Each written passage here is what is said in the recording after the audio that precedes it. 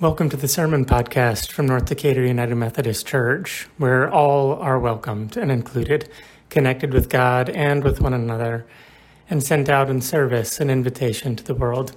Each week we bring you the most recent sermon from me, Patrick Faulhaber, or from guest preachers. Thank you for listening and subscribing.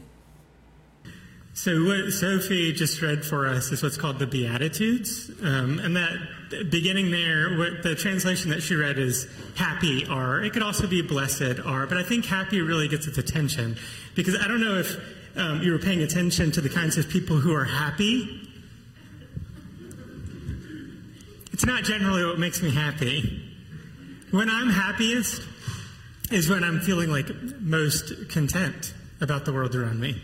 I am really happy when all the distractions disappear and I'm just alone working on a project that I'm really excited about. Like, I was really happy when I finished building my first chair. Man, I was happy. I was really happy when I was on vacation in Paris. Man, hashtag blessed, right? Like, super happy about that. I was really happy to be able to spend time with my family over the holidays when everything was sort of at peace and we had gotten through all of the weird little tensions of we haven't seen you in a long time, like small talk stuff that's just sort of boring, into real deep family attentive love. That made me feel happy. And so then when I read about what Jesus says, I'm like, I think you're wrong, man. Happy are people who are hopeless. Happy are people who grieve. Those feel contradictory to me. Happy are people who are humble. Happy are people who hunger and thirst for righteousness. Happy are people who show mercy. Happy are people who have pure hearts. That one I think I can start to swing into. Happy are people who make peace. Happy are people whose lives are harassed. And it starts to feel, to me, because of where we are in the Bible, it can start to feel like a list of rules about how to be happy in the presence of God. It's actually really perfect timing that John is talking about the Ten Commandments, because in a lot of ways we should be thinking about the Ten Commandments here. In Matthew's Gospel, the author, in reflecting on Jesus' life and reflecting on Jesus' teachings, he's being really mindful to tie Jesus' ministry and Jesus' life into the ancient story of Israel. And he spends a lot of time and careful attention to equate Jesus' call into the kingdom of God with Moses' call to lead the people from slavery in Egypt through the desert into a new kingdom. Jesus essentially is coming to us in the midst of our own slavery, as our communion liturgy says, our own slavery to sin and death, to bring us to freedom through the wilderness into the kingdom of God. It's mirrored almost perfectly. And when Jesus ascends the mountain, he does the same thing that Moses does. Jesus heals. He brings some new life to people who have been bound by the circumstances that they were handed in their life. People who have been sick and ostracized by their community, people who have been possessed, people who have no agency over their own lives. Jesus walks through Galilee and brings them a fresh path to a renewed life. And after he's brought freedom to these people, he ascends to the top of the mountain just like Moses does, and he begins to teach. And the first thing we receive from Jesus is a list of 9 Beatitudes, very similar to the 10 Commandments that Moses gives after he ascends the mountain for the first time. Moses receives from God an instruction that becomes what we know as the Ten Commandments. And John's going to continue going through that with the kids. So if you want to learn about those, come on back, and you could leave at 10:20, and you'd receive all of that good news. But so those 10 commandments were given to the people of Israel, or the Hebrew people who would become the people of Israel. And then they go through a long season where they eventually inherit this land and become a really powerful kingdom. And then through the corruption that power continues to instill within kingdoms of this world, they start to pull apart. The kingdom of God starts to collapse in on itself, and you end up with a bunch of people, mostly, almost exclusively men, who misuse and abuse their own people, forcing them into a new season of slavery and exile. And so Jesus comes into that experience of exile and persecution, often even at the hands of their own people, and he offers a new path, not to negate the laws that have come from Moses, but to offer a new perspective on what it means to be blessed, what it means to be grounded in the presence of God, what it means to trust in this good news that all the evils of this world can actually be transformed, and there is an opportunity for new life. That is what Jesus comes into the world to offer. And his first teaching includes a list describing who the people are that are blessed. Because in our society, the people who are blessed are the people at the tops of all the ladders. You're blessed when you no longer have to work and you can rest comfortably on a beach somewhere, right? That's what we think about as being blessed. You're blessed when you don't have a care in the world. That's what we think about when you're blessed. You're blessed when you're able to do things that you could have never imagined before. That's what it means to be blessed in this world. It means that you have kept enough. You've worked enough. You've earned enough. You've received enough to where you no longer feel burdened by the world around you. That's how we tend to think about blessing. And if we're trying to be faithful, sometimes we'll try to pivot that to say, I've received, and so now I can give out from my abundance. And I think that's a good thing. Don't hear me say that's not a good thing. It is. But what Jesus is describing is radically different even from that. What Jesus is saying, it might not actually be the case that the king is blessed. It might be the case that the servant is blessed. It might not be the case that the CEO is blessed with incredible work ethic and time management and the right connections. It might actually be the person that's been struggling to find and maintain a job.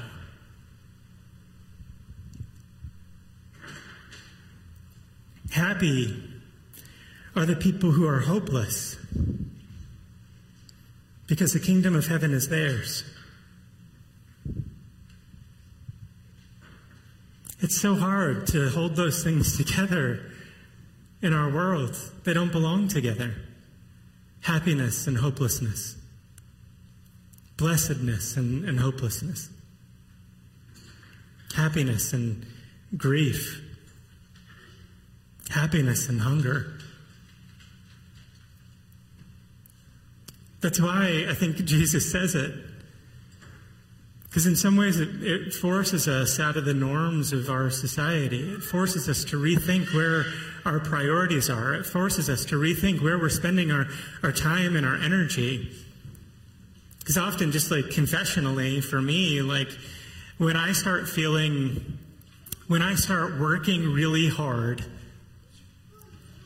and it's hilarious to talk about this as a pastor. I will gladly vent to you about what the work of being a pastor is versus what I was told would be the vocation of ministry. We can talk all about that. I've got opinions, but it's wild. The church is no different than any other, and I'm sad to say this, but any other corporate environment. There are ladders to climb. There are people to impress. There are folks who have power in systems and folks who are pushed out because of the power in that systems. I mean, anybody in this room who is part of the LGBTQ community, you continue to feel that daily. The church has gone through seasons where we forcibly segregated the worship of God. The church is messed up. And I confess being a part of it all the time. But even in my own work, there's this draw to participate in the maintenance of systems so that you can work your way up the ladder of success. And if that's true in the church, I know it's true in whatever environment you're in. There's always a ladder to climb. And when I'm not being mindful of what God has called me to, I start to idolize that path. And I start orienting my work around the ladder and not about the call of God.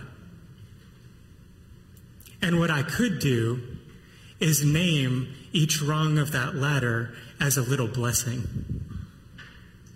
I've worked hard and earned this place. Are you uncomfortable yet? The church is messed up.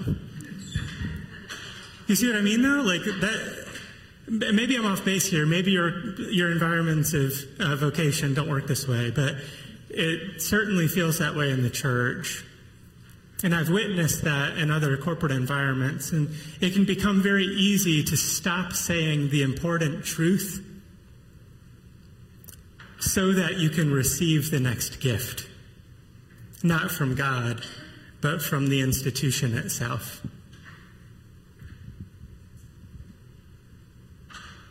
And this is the reorientation that Jesus is calling us to.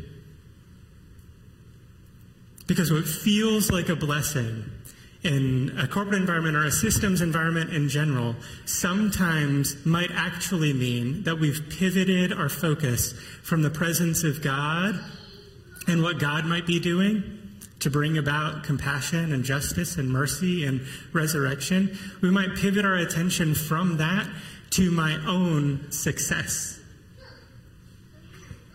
And then we can start to replace God's voice with my own voice. And suddenly, I'm way more interested in what I want and finding ways to make that sound like God. Do you understand what you see how easy that is? It's so easy. It's so easy to replace God with myself. It happens all the time in any environment. And so Jesus steps into this space. Again, he's just walked through the countryside of Galilee, healing people, offering them new life. In the first century, it's important to really understand this. When Jesus was healing people, he wasn't just making them feel better. He was reintroducing them to their community. Because if you were sick in any way, you would be pushed out lest you make your community unclean. So Jesus is walking to a bunch of people who've been pushed out of their community, pushed out of any sense of safety, and reintroducing them to their families, to their communities, to these places again. And then he's sitting down with them at the top of the mountain to tell them, your experience is not only valid, but it is a proof of God's abundant love at the margins of every society. You, the people who are gathered there, at this point, it's a group of disciples and like newly healed folks who are following him. And he tells them, blessed, happy are you. People who've only experienced pain, at least in this most recent history. Happy are you. And then he describes their circumstances. When people revile you. Happy are you when you've mourned and grieved your community abandoning you. Happy are you who've been pushed to the margins and confined to an issue. Happy are you, because it's in those marginal spaces that God's voice is most easily heard. And so for those of us who hold any sense of power or comfort, this becomes a real challenge. How do we attune to the heart of God? Well, we seek out those margins. How do we grow in our understanding of God's compassionate heart? We sit at the side of someone who's grieving because they are the blessing. Humility, a focus on God, an ability to grieve, a lost sense of hope. All of these things help us pivot from our own voice to God's voice.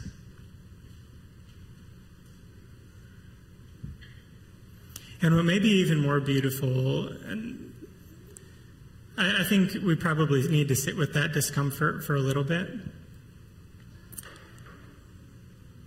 But Jesus moves on from there. Right after these blessings, Jesus looks to these folks and says, "You are the salt of the earth." Again, this isn't blessed are they anymore. This is you. Blessed are you. You are the salt of the earth. But if salt loses its saltiness, how will it become salty again? It's good for nothing except to be thrown away and trampled under people's feet. You're the light of the world. A city on top of a hill cannot be hidden. Neither do people light a lamp and put it under a basket. Instead, they put it on a lampstand, and it shines on all who are in the house. In the same way, let your light shine before people so that they can see the good things you do and praise your Father who is in heaven. Don't even begin to think that I have come to do away with the law and the prophets. I haven't come to do away with them, but to fulfill them. I say this to you very seriously, that as long as heaven and earth exist, neither the smallest letter nor the smallest stroke of a pen will be erased from the law until everything there becomes a reality.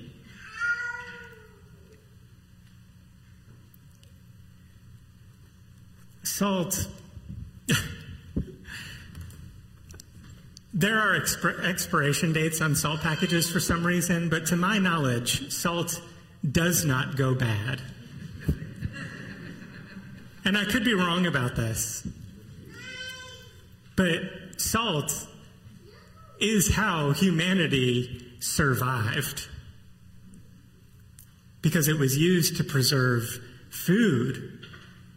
It was used to preserve spaces and dry things that need to be dried. Salt doesn't lose its saltiness, right? Jesus is talking to a group of people who, again, they've been marginalized their whole lives. They've been confined to the margins of society in every way. And the disciples who are just, God bless them, they are confused 100% of the time. Jesus is looking at these flawed, hurt, broken people and saying, you are the salt of the earth.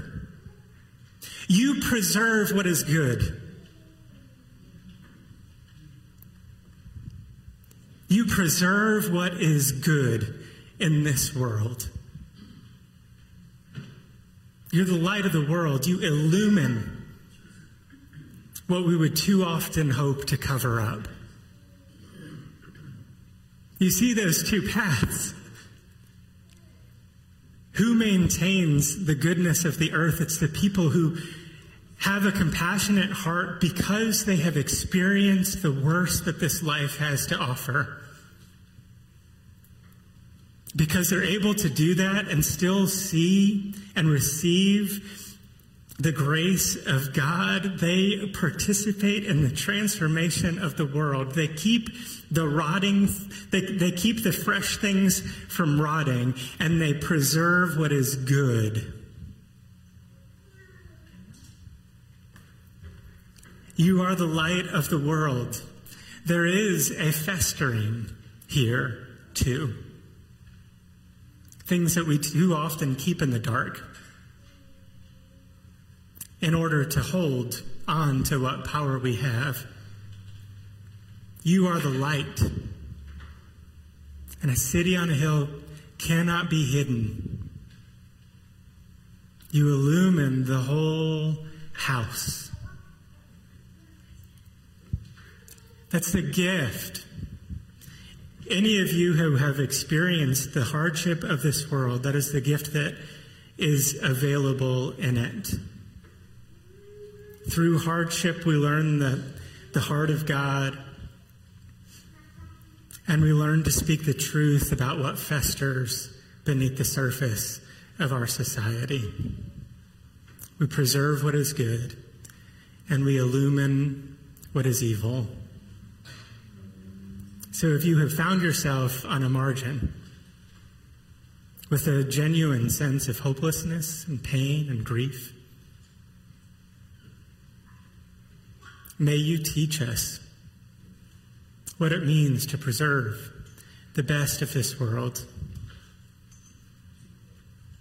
and cleanse the hatred within it. You are the salt in this world and the light to illumine all things that is spoken by Jesus himself. Thanks be to God. Amen. Thanks so much for listening to this week's sermon from North Decatur United Methodist Church. If you like this podcast, please leave us a review on iTunes. And if you want to learn more about our church, you can visit us at ndumc.org.